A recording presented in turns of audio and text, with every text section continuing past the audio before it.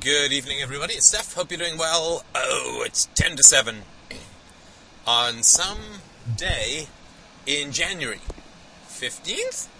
Something like that, anyway. It's a Tuesday? Tuesday! So, I hope you're doing well. I didn't podcast for the last day and a half or so. I needed a short break, and also, very oddly, my tooth began to hurt.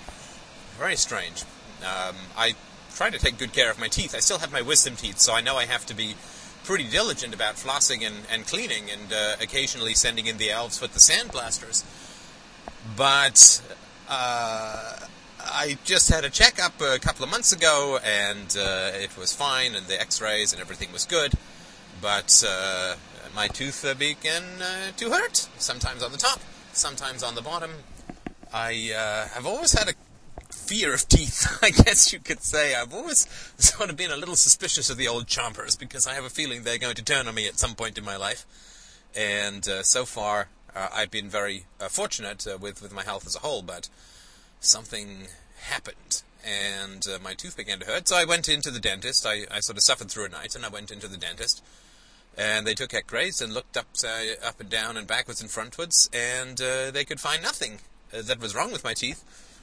I had to have a tooth built up because it was very countersunk, and they're suspecting that perhaps in that one, which it's hard to see through the x-ray, I'm having a problem with the nerve, but they can't really tell. So they sort of think, well, do you want us to do a root canal anyway? It's like, what are my options, right?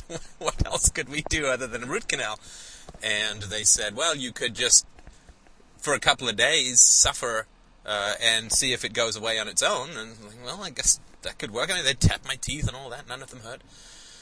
So, it's most odd. Anyway, I've decided to not get the random root canal done in the hopes that that solves the problem, because they can't find a problem, so we shall see. Anyway, so I'm on Motrin. I don't want to sound like a weenie who can't handle pain, but it's noticeable, as my brother would say. Well, that kind of gets your attention, doesn't it? Anyway, so I have a drive home, and I'm high on Motrin, so I thought, what better than to take you on a phantasmagorical journey through my brain. Actually, it's nothing quite that prosaic. I wanted to talk about something that I find incomprehensible about human nature. Incomprehensible about human nature. I just really, really, really don't understand where people's confidence comes from in life. It's just massively confusing to me. And maybe you feel the same way. I'll tell you what I mean. You can let me know what you think. But I was just listening to this Imperial Life in the Emerald City. I'm listening to it on audiobook. And this guy, this reporter who was in Iraq for a couple of years, wrote up his experience. Not quite what I thought. It's a little bit more like a Bob Woodward than a sort of novel. I was thinking more Graham Greene. I'm getting more Bob Woodward. But it's interesting nonetheless, although I find the twists and turns of politics not too thrillingly exciting, because, of course, you just know that it's all nonsense anyway, so maybe you're more excited if you believe that somehow political process can produce something good. But there's one guy, I can't remember his name, and it's well worth having a listen to or read of the book. There's one guy who is supposed to be arranging some massive complicated thing about how, I can't remember, food is or medical stuff's going to be distributed after the invasion, and he's in Kuwait, and he basically falls apart, and he, according to all reports, is sort of hiding in his room and not coming to meetings, and seems completely overwhelmed, and so on. And so far, I have to tell you, that guy sounds like the most intelligent guy in the whole book. To stupid people, things are pretty easy. To smart people, they get really complicated. Now, I think that maybe on the other side of smart, when you get into genius territory, things become simple again. That could well be the case, but we'll just sort of deal with these two gradients at the moment. So these army guys who are supposed to be dealing with this guy, they say, he couldn't, what was their phrase? He couldn't organize a 2-car funeral. And the number of assumptions that they had to make in order to figure out how to distribute whatever they were distributing after the war, what's going to be left standing, what's going to be available, what's going to be there, what's not going to be there, and so on. And these sort of the size and degree of variables would make any kind of project planning completely and utterly impossible. It would be madness to even try. And I gotta tell you that although this guy probably looked pretty weak next to everyone else, and certainly got like he was just striding around confident and so on, and probably felt overwhelmed and felt bad that he couldn't get things done, but he was right.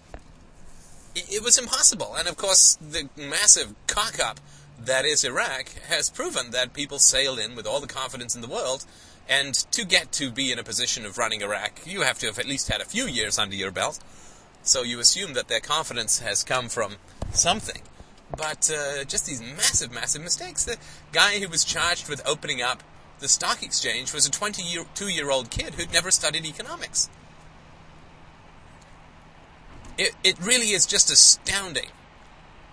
And I'm sort of working in a sense on the idea that the fundamental sin is hubris, is pride. I'm just sort of trying to think about how pride leads to just such a wide variety of other problems in life.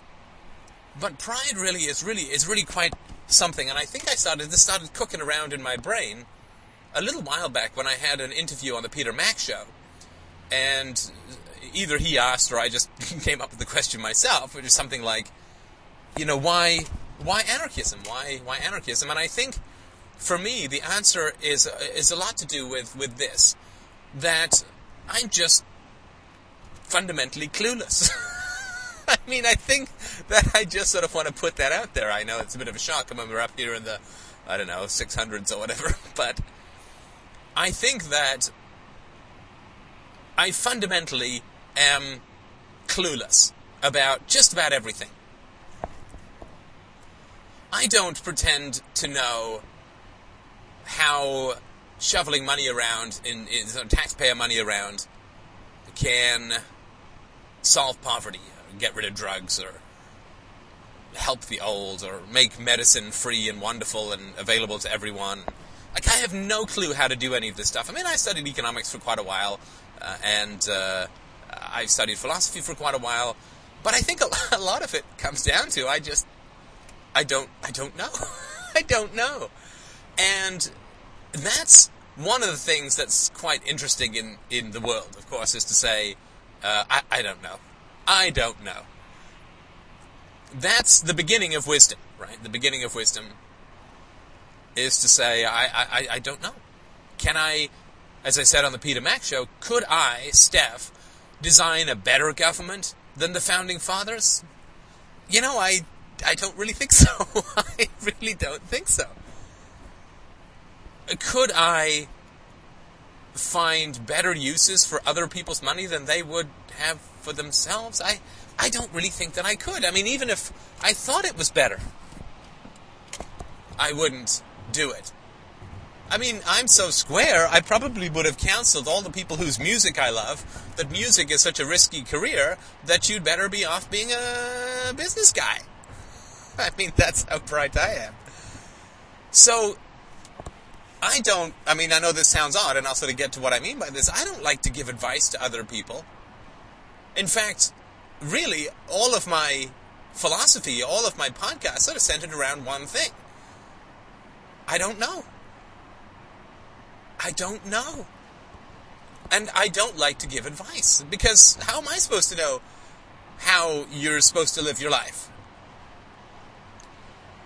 And, you watch the show House, and it's like, I don't know anything about that. I guess it makes sense. You watch any sort of show, Prison Break, I don't know, Tattoo, and break out of prison over 12, 24 episodes. I mean, that seems like a heck of a lot of work. I don't think I could do that, but it really is just an enormous amount of humility. And I was sort of struck when I was listening to this audiobook just how amazingly confident everybody just plain is. We have a can-do attitude. When they went in, a group of people went in, three people went in, with the goal or the plan of privatizing all of the Iraqi public industries in 30 days. Three people, 30 days. The Baghdad airport was not even open to commercial traffic. So you'd have to fly to Jordan and then take an 11-hour or drive for 11 hours through insurgents to get to look at a factory that was wrecked and looted and had no electricity. Right? A couple of barriers to a capital investment, you could say. No stable currency, no peace in the streets, no alternatives to governments allowed. Insurgency, troops shooting up people, mortars, rocket-propelled grenades, IEDs. And no electricity, or electricity only intermittently, no skilled workers who are available, no records. Right? I mean, these guys couldn't even figure out which government industry owed which government industry what before the war. I shipped you 10,000 mattresses and you owe me, I don't know, 1.2 quintillion denarii. And I just did that in my head, by the way. And so I'm expecting all this to pay the people who've paid me to make the mattresses, and everything gets blown up during the attack, so nobody knows anything about who's owed what and what's valid and what's not valid. We just make stuff up. So there's no way even of evaluating this. And then they open up the Iraqi banks and they say, okay, well, we got about $1 billion in assets, more or less, and we have $2 billion in deposits. I wonder how that's going to work out. And then, of course, their first instinct is, don't tell anyone! Hide it! Hide it! Don't tell anyone! Because there'll be a capital flight from the banks that'll collapse. So these three guys are sort of looking, and they can't even go and visit these places because it's too dangerous, right? These three guys, we're going to do this in 30 days. We're going to sell off all these state industries in 30 days. On eBay, I think. And there's some East German guy, they hear he had some experience in selling off the state-owned industries in East Germany after the fall of the Berlin Wall. And they say, okay, dude, come over here, give us a hand. We got to sell all these things in 30 days. And no doubt, right? Just this is what we're going to do. This sounds good. We can get this done. We can get her done. And an East German guy comes over, excuse me, and he says, well, I got to tell you, it took 6,000 of us to sell off the East German industries. And, of course, most of it was to people we spoke their language, say, East German. And they said, how many people do you have working for you? And I said, it's the three of us. And he's like, no, really. How many people do you have working for you? I mean, it took us 6,000 people to sell off these industries. And this is when the books were all there, and there was no war going on. There was electricity. There was a common language, for the most part, and about 1 million other things that made it easier.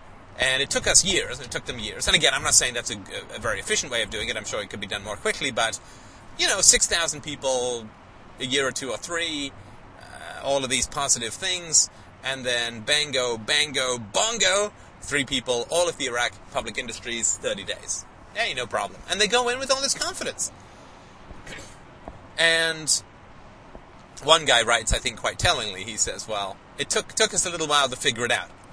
But we're 3 guys, and we're up against 150,000 state employees, and we're saying to them, okay, we run everything now. And he said it's like some guy wandering into getting off the boat to the United States and saying, I've got this piece of paper which says I own everything. Now everyone started begging with me, and they'd say, okay, why don't you go sit over in the corner, crazy guy? There's 150,000 of us, state employees, there's 3 of you, and so yeah, absolutely, this is great. We'll go get you some information, we'll sit down tomorrow, we'll have some tea, we'll work it all out, we'll have a good chat, and everything will be fine, and of course everyone thinks that someone's getting somewhere, and so on. But the enormity of the tasks is just staggering. The enormity of what people try to pull off with government. I mentioned this once before in the book All Too Human. George Stephanopoulos writes down a list of what he's supposed to be doing in a sort of a given day. And it's dealing with like at least a dozen highly complex, highly technical, highly subjective in a lot of ways, right? How do you help poverty and so on? And he's just sailing through meetings, and he's like, yeah, I think we should do this. Oh, yeah, I think we should do that. It's like, you couldn't force an opinion at a gunpoint, and like out of me at a gunpoint for this stuff. How do you force people to give you money and then force other people to solve poverty? I don't know. I don't know. And anarchism is just honest humility. It's really just honest humility. I don't know.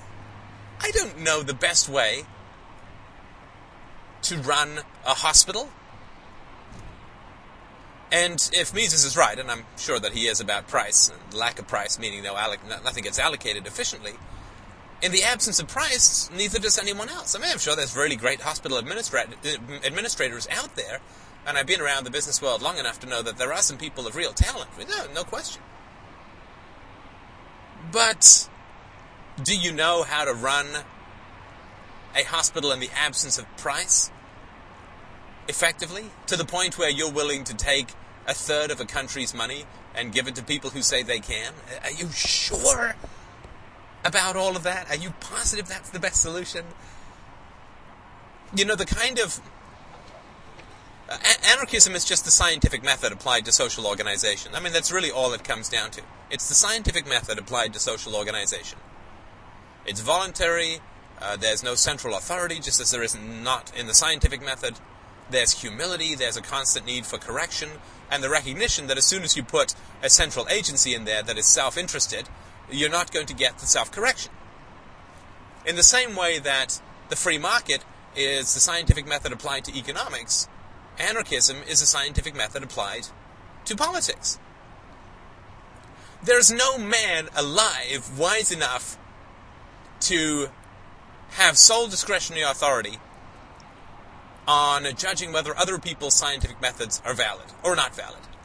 No human being... I mean, if somebody was there who could scan every single scientific paper in a tenth of a nanosecond and judge it to be flawed or accurate, then you wouldn't need the scientific method. That guy would do everything, right? You'd hope he'd have a kid. But the wisdom and the knowledge and the resource allocation and all these kinds of things that comes out of voluntary solutions, non-centralized, non-coercive, freedom of association solutions, the wisdom and the knowledge and the resource allocation that comes out of that simply can't be matched. It's the difference between religion and science. Look at the progress of knowledge in science and look at the barriers to progress to knowledge in religion. And a scientist fundamentally, I mean, I know there's lots of arrogant scientists and so on, but the scientist fundamentally is humble. Fundamentally, a scientist is humble. Because he says, hey, my opinion doesn't really matter. I got to test, I got to validate, I got to have rigorous submission to peer-reviewed journals, I've got to, it's humble. And no matter how wed I am to an opinion, if reality shows otherwise, then I have to give up my cherished opinion. I just have to. No matter how much, the same thing's true as an entrepreneur. No matter how great I think this product is, if nobody else agrees, then it's not really a very good product. Or it's certainly not really a very profitable product.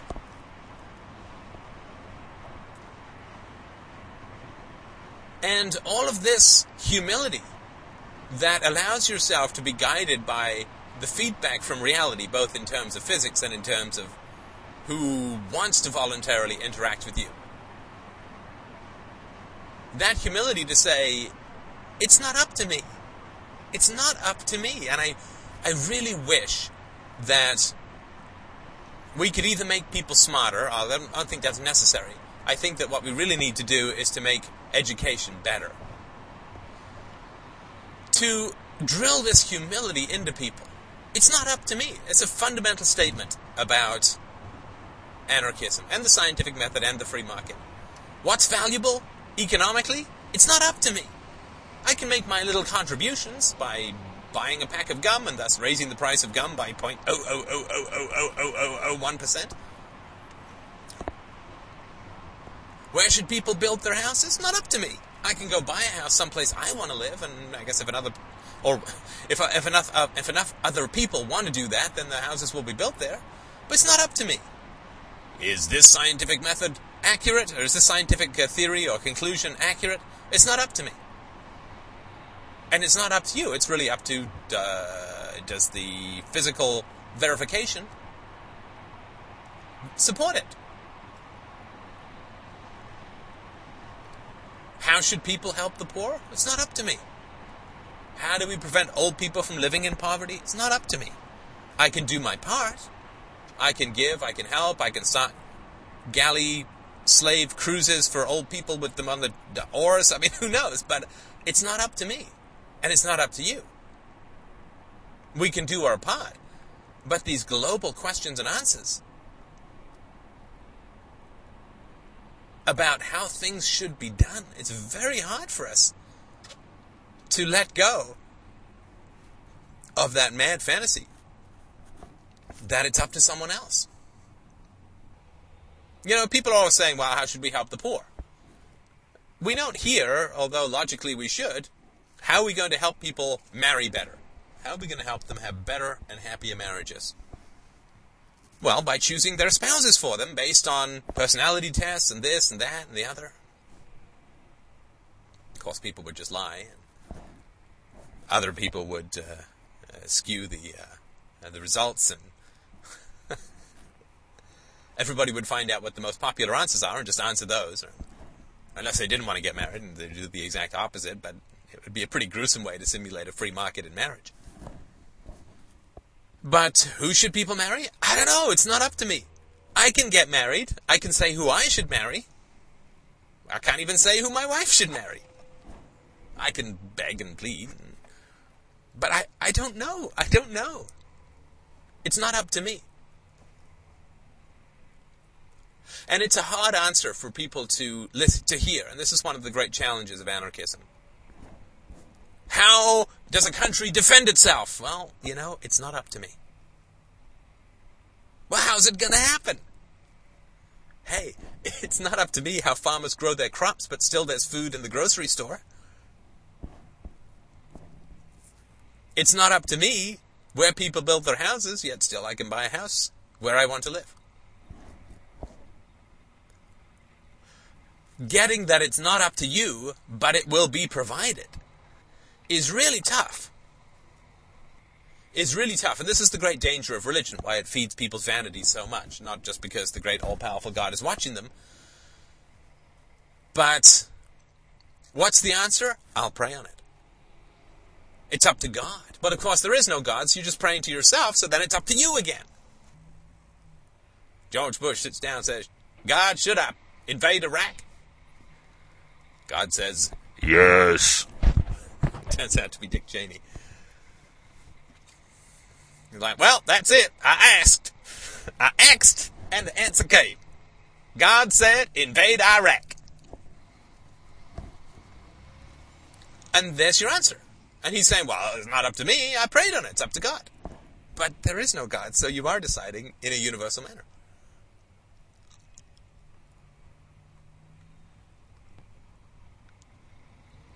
And this is really the most fundamental challenge that I think that we face. And this is this one sort of thing that I could get across. If there's one emotion that I could if I could wave my hand and increase that emotion,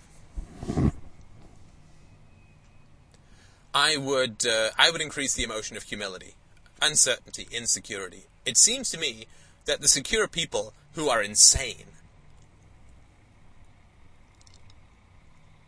are enormously dangerous in the world. And there's lots of philosophies that make people secure where they damn well shouldn't be secure. That make them confident where they damn well shouldn't be confident. And this comes back to a podcast I did about 6 months ago called, How Do You Know? And this is why minarchists, God hate their steaming, loathsome guts. And this is why minarchists are so annoying. Because they say that violence is bad and corrupt and this and that and the other, and they're on our side as far as that goes. But they say, but just a little. Poison's bad. Yeah, no, we're not quaffing the poison thinking it's good. Poison is bad, so we really want to reduce the dosage. Slavery is evil, so let's have fewer slaves. And don't even get me started on libertarians and immigration. There's an acid test that most people seem to fail. Shouldn't say that. I haven't done anything statistically on it, but just based on a fairly wide number of conversations over the years, and not so long ago. But it's the humility. And the fundamental humility is really this. The fundamental humility is also confidence. The fundamental humility is also confidence. It's one thing to say, I don't know. Truck stopped in the road. Sorry about that. It's one thing to say, oh man, it was going to be a good one too. Ooh, it was going to clinch everything. That was going to change the whole world. And then there's that truck in the middle of the road. But it's one thing to say, I don't know. I don't know how people should live their lives. I don't know. I believe... Oh, sorry, I'll go through this one step at a time. So I don't know. I don't know how people should live their lives. It's not up to me. How will DROs handle it if you want to do X, Y, or Z? It's not up to me. It's up to you. To the degree that you want it, you can ask for it. And if people want to provide it and you're willing to pay for it, then they'll provide it. But it's not up to me, and it's not up to you. How will things get done? It's not up to me. It's not up to you. Because nobody can comprehend it. The vanity of the anointed, as it's sometimes called, and people who anoint themselves lords of creation, organize everybody else's lives. But no, it's not up to them. It's not up to you. It's not up to me. Who should you marry? It's not up. Who should you date? Not up to me. I can give you some words of wisdom, maybe. I can give you some stuff that might be helpful. But it's your decision, fundamentally. And that conforms with the facts of reality. You can't make other people do things. You can't inhabit their brains and pull their neurons like levers. It doesn't work. So, the first step towards wisdom is to say, I don't know, it's not up to me. I don't know. I don't know. Don't know. No. That's the first step of wisdom. Now, the second step of wisdom, which is the far more challenging one in a lot of ways, is the confrontation aspect. Where the first thing you say is, I don't know. And then the second thing you say is, and if you just stop there, then you just remain ineffectual and insecure. But the real challenge is the following. To go from, I don't know, to, you know what? You don't know either, my friend. That's the big leap. That's the huge challenge. And that's, I don't think, where libertarianism has gone far enough. Instead, we run around trying to provide answers about how the market's going to solve this, that, or the other. But I don't know. And none of us do. How everyone should live their lives. How poverty should be solved. For everyone. How the children should be educated. Who knows? Who knows how all children should be educated? Each child's individual capacities and skills and family environment and preferences. Who knows? What insane human being is going to stand up and say, I'm going to put forward a curriculum for the entire state. And it's going to be good. And it's going to be perfect for everybody. Well, that's madness. Nobody knows how to teach all children. I bet you put 30 kids in with a very great teacher, and they're going to have to think about how to teach each child to get the most out of that child. To inspire that child the most. What human being is going to say, oh, I know what everyone should eat? I mean, okay, we can rule out ball bearings and castor oil, but, oh, I know what everyone should eat. Everyone. Old men with stomach cancer, young women, big with child. I know what everyone should eat. I mean, it's madness. And then to force people to eat it, which is really what the state is all about, is somebody saying, I know how it should be for everyone, and you just fucking do it. And if you don't, it's off to the rape rooms for you, my friend. So you say, well, I don't know. And that insecurity is the first thing, and it's a tortuous passage. It's a tortuous passage. It really is. That insecurity is really tough. You say, I don't know. It's not up to me. The next thing is to say, and you don't know either, my friend, and it's not up to you. That's very hard. And that we have to say to minarchists as well as everybody else. No, it's not up to you. It's not up to you. It's not up to you how I spend my money, how I live my life. Yeah, you got self-defense, and we'll forget about all of that, that's fine. But it's not up to you. And it's not up to me. My life is up to me, and your life is up to you. And I can give you advice, and I can yammer in your ear and say you should or shouldn't do this, that, or the other. And really, that's what I've been talking about for over a year. It's not up to you. Your life is up to you. Nobody else's life is up to you. There's great freedom in that, right? Once you give up trying to control your parents and just accept them for who they are, and you can then see whether you like them or not. And you can choose whether you want to associate with them or not. And you can choose to associate with them if they're really bad and abusive people too. My only thing is don't lie to yourself, right? Because that's not very healthy. Don't say that they're good when they're not good. And once you get that, if you just think you don't know, then you feel insecure, right? You're like that guy in Iraq hiding in his room, overwhelmed, thinking that everyone else knows how to do it, but he just doesn't. But it's really hard to go to that next step and say, I don't know, and you don't know either. And really, this is Socrates, right, in a lot of ways. I don't know, and neither do you. What is the best way we can have a small government that stays small and stays within the bounds of the Constitution and never grows and never becomes corrupt and never does foreign subterfuges and wages war and raises taxes and... I don't know. I have no idea how to do that. I have no idea how to do that. I have every reason to believe that anything you put into a place, a government that met once every 3 years and collected $300 in taxes every decade, I can't figure out any way that would not grow and corrupt the society. There is no benign stately tumor. And libertarianism is, well, I don't know. Like minarchism, it's like, I don't know how to do that, but I'm sure it can be done. Or, I know how to do that, right? When you don't, really, because nobody knows. And statism as a whole is, well, I don't know. You put me in charge of the government, I couldn't solve all the problems. I don't know how to solve these problems. Right? That's statism, but somebody does. Somebody does, and let's vote them in. Somebody knows how to solve this stuff. And that's statism. Now, of course, if you're on the statist side of things, it's like, I know how to solve these problems and you don't, so shut up and get in line or I'm going to throw you in the rape rooms. That's democracy, fascism, communism, totalitarianism, dictatorships of every kind. I know how to solve these things, you don't. So shut up and obey and give me your goddamn money. Anarchism is, I don't know how to do it. And you know what? Nobody does. Nobody knows how to use violence in a collective and centralized manner for the benefit of society in the long run without that power corrupting and metastasizing. Nobody knows.